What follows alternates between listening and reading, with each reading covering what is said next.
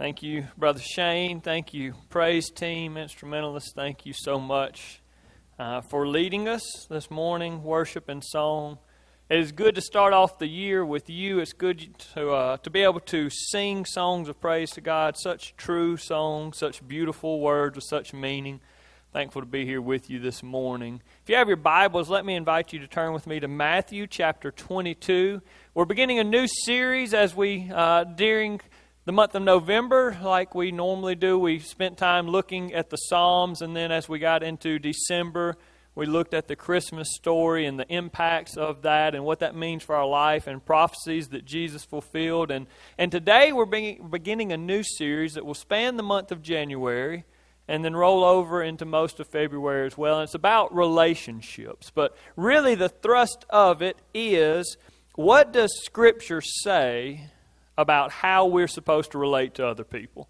So we'll look at some big picture ones like we'll see this morning, kind of big picture overall, what does Scripture say about ways that we relate to other people, but we'll also see some individual relationships. What does Scripture say to parents? What does Scripture say to spouses? What does Scripture say about dealing with another Christian that has wronged me or hurt me? What does Scripture say to me about how I should deal with another Christian that I know but that has gone wayward and has left the places that they should be? What does it say about how I relate to my neighbors, to my boss, to the workers that work under me? We're going to look at all of these, and we're going to see scriptural teaching about how we deal with these relationships. What sort of things does the Bible tell us? And so I pray that as we go through this series and as we seek to apply these things in our life, that we will have healthier relationships, that we will more clearly display the attributes, the patience, the love, the kindness of God to those people around us.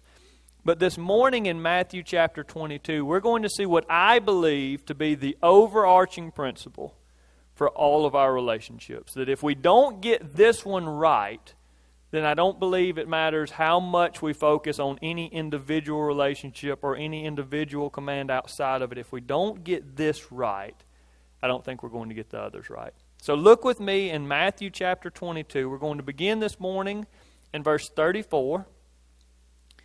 It says, "But when the Pharisees heard that he," speaking of Jesus, "that he had silenced the Sadducees, they gathered together. And one of them, a lawyer, asked him a question to test him. 'Teacher, which is the great commandment in the law?'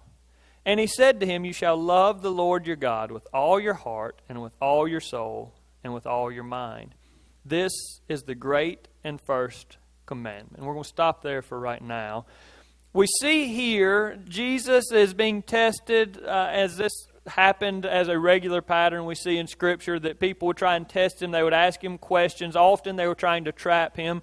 And this one would have been more difficult seemingly to them than maybe to us, because when we're asked what's the most important commandment, we look at this Scripture. Well, at this time, the Scripture wasn't written, and so they asked Jesus, and I saw this week, by the count of rabbis, I didn't go by and do this on my own, but by the count of Jewish rabbis, in the Torah, the first 5 books of the Bible, they say that there are 613 commandments that God gives to His people. And so what these people are asking Jesus here is Jesus, of the 613 commandments that we find there in the law, which one of those is the most important? Now you can see how that's a dangerous thing to ask, right? It's like asking a minister of music what's his favorite song, because no matter what he picks, what he picks, why didn't you pick this one? Why isn't this important? Asking a pastor, what's your favorite verse in the Bible, right? Jesus, which one is the most important? But the answer that he gives is a perfect answer, as it is, because Jesus is God. But it's sufficient, and we see in other accounts that they were even impressed with his answer, the answer that he gave here. But the answer that he gave goes back to Deuteronomy 6:5. This is something that they would have known well. That's a prayer that's called the Shema, or a recitation. Twice a day, every day, devout Jews would recite that text.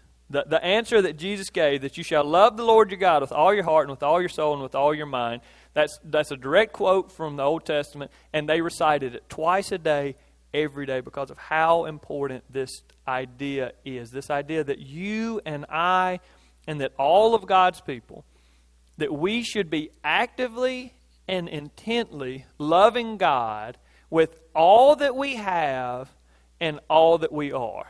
And that's how I like to say that. And you may hear me say that several times today. You may hear me say that other weeks as well. That we should love Him. And so specifically here we're told with all of our heart, with all of our soul, with all of our mind. We're not going to go into the details of those, the difference in the way that they saw the heart and the soul and the mind.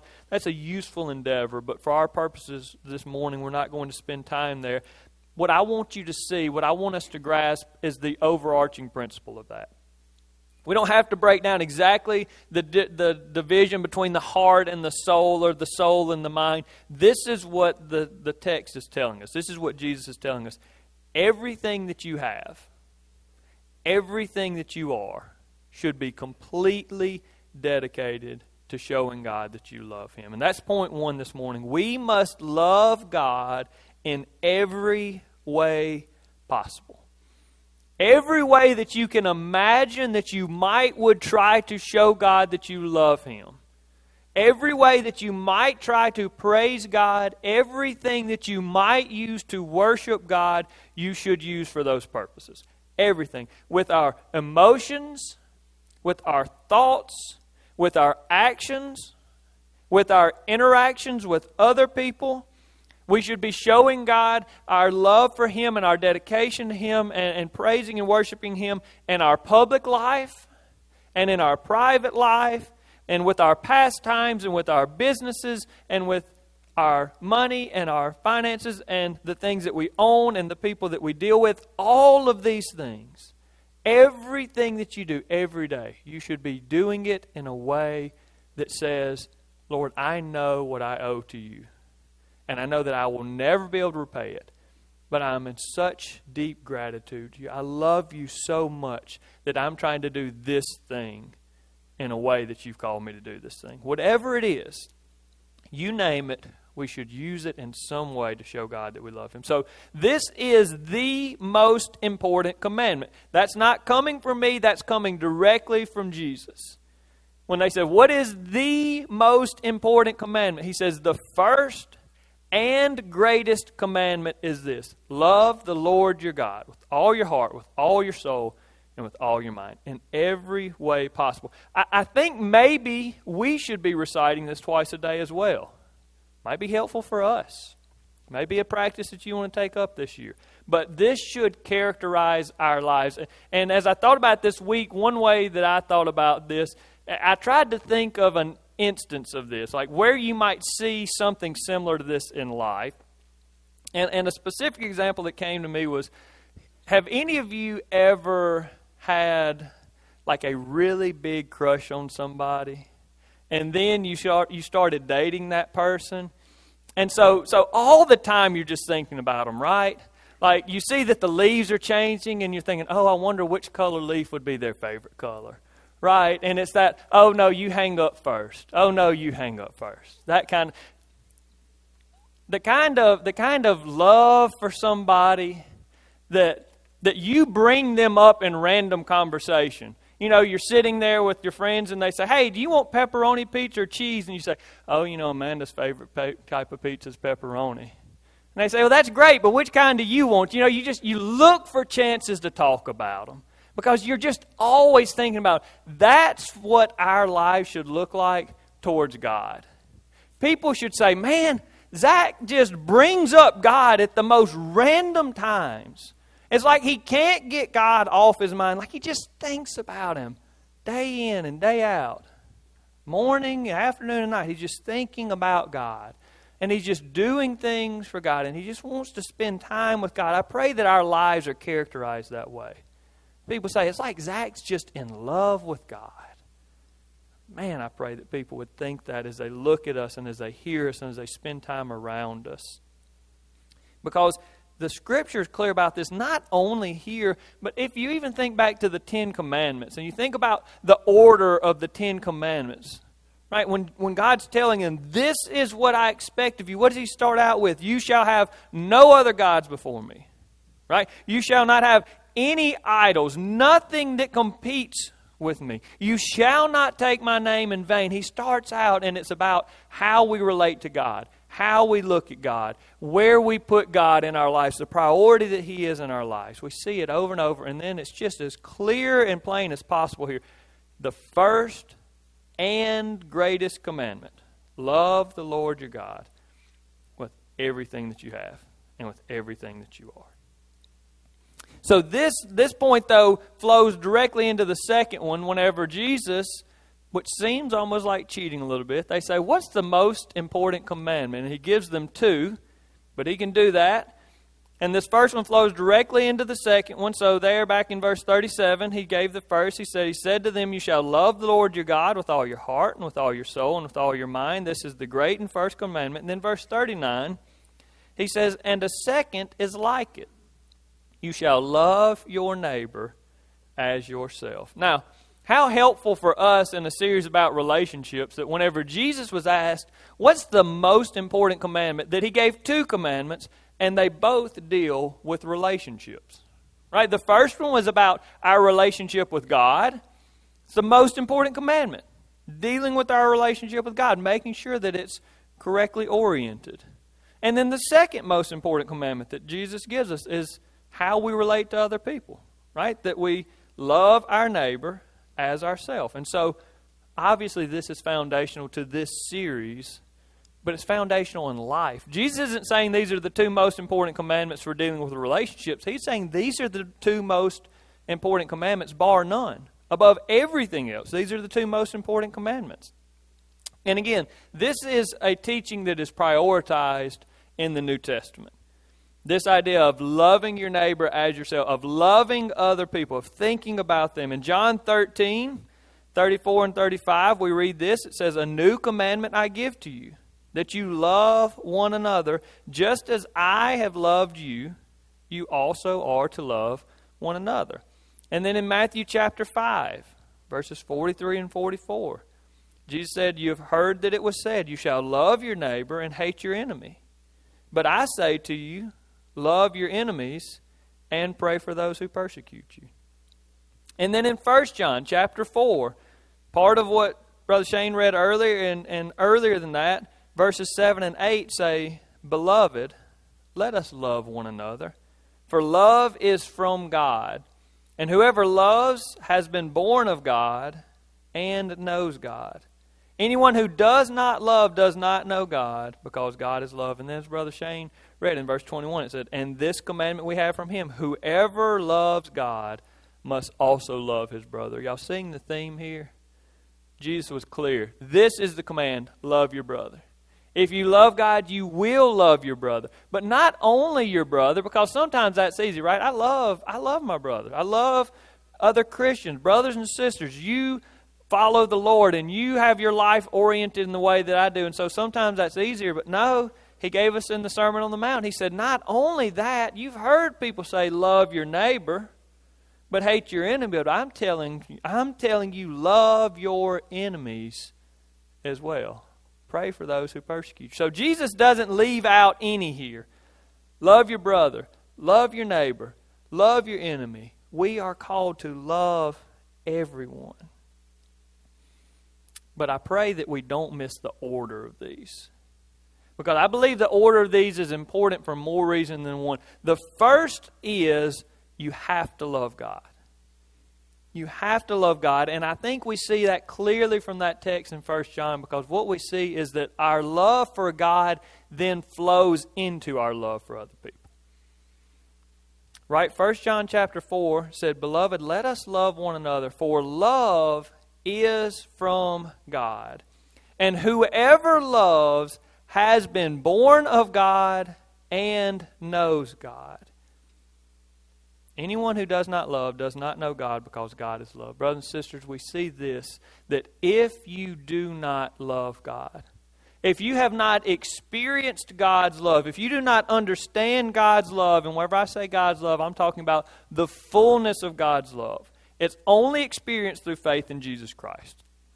Whenever we recognize what He gave up for us, whenever we recognize the lengths that He went to redeem us, even though there was no reason that He should have, what He did to rescue us, even though He should have left us where we were, whenever we have faith in Him and we feel the freedom that comes with faith in Jesus Christ. And we feel what it feels like to be loved and cared, and for someone that doesn't deserve it, that we have peace and joy and hope anyways. When you understand that love, when you understand God's love for you, you love God and you know His love for you, then you can love other people. But the Scripture's clear. If you don't know God's love, then you can't love other people. Yes, you say, look, I know all kinds of unchristian people that love somebody. They may love somebody in a superficial way, right? I know all kinds of people that say that they love somebody, but it's only what they can get out of the relationship,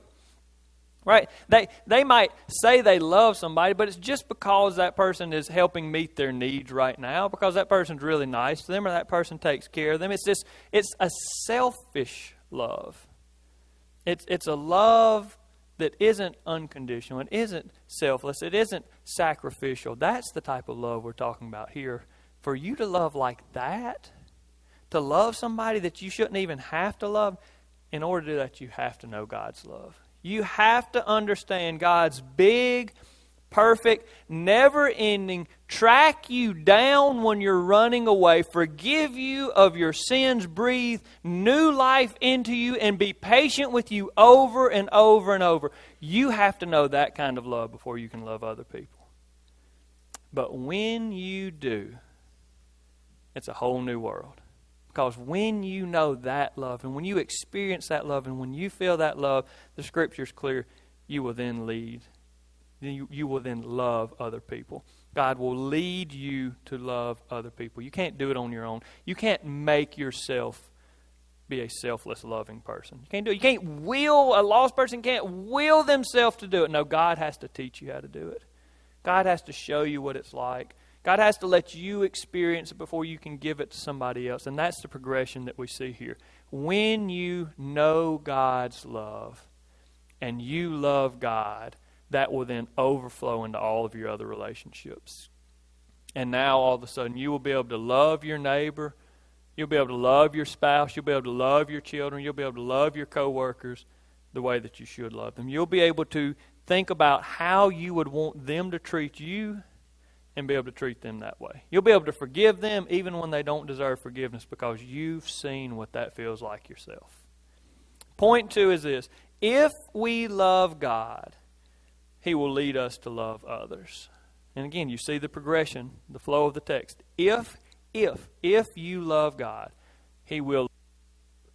It's a process. It won't happen immediately. But He will lead you to love other people. So in my book, we've misnamed something. I just want to give you this. This is extra. Nobody has to pay for this.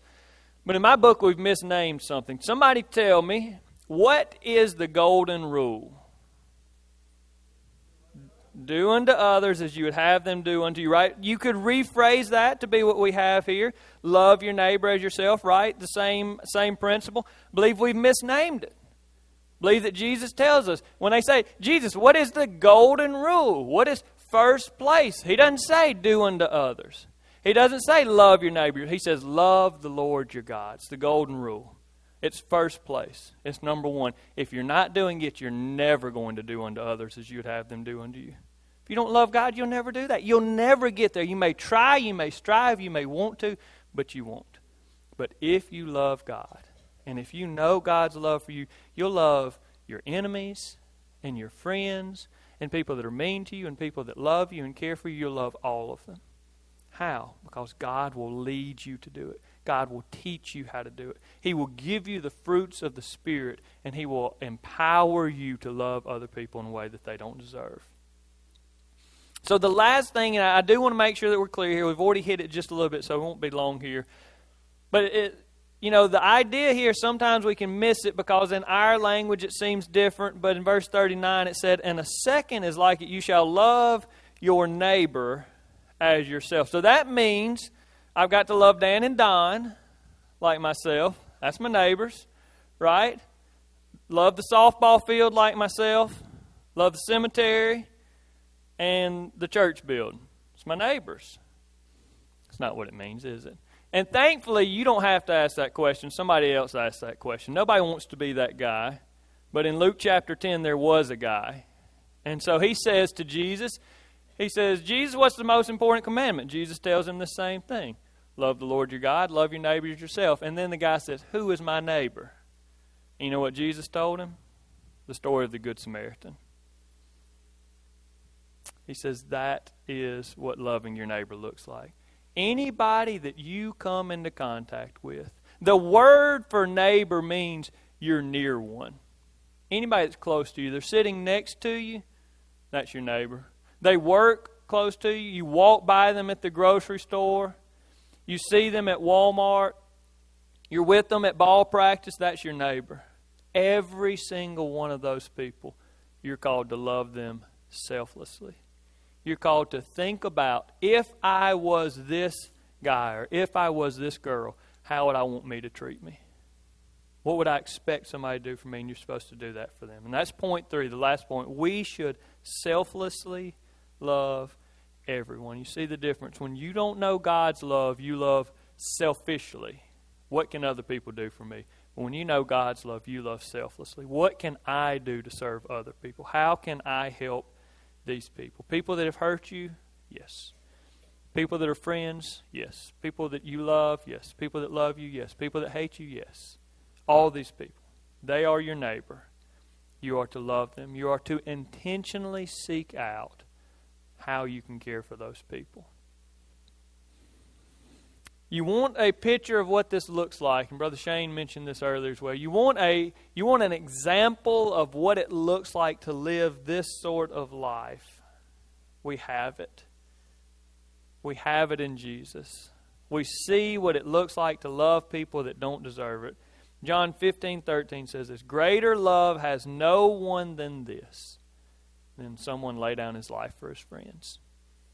You could say here it's enemies, brothers and sisters. When we were still rebelling against God, Jesus had already died in our place. He had already paid the penalty for our sins. He left heaven, didn't have to, came here. Paul uses it in the book of Philippians and says, have this mind among yourselves, which is yours in Christ Jesus. And then he goes through the gospel. That Jesus left heaven and came here and humbled himself here and was a servant to people here and cared for people and washed Judas's feet before he betrayed him. Brothers and sisters, Jesus selflessly loved everybody. He selflessly loved you and me when we didn't deserve it. It's the only reason we're here today. Not because we're better than anybody else. We're here because of the grace of God that we've experienced through faith in Jesus Christ. So as we begin this series, I present to you the 2 most important commandments given to you by Jesus.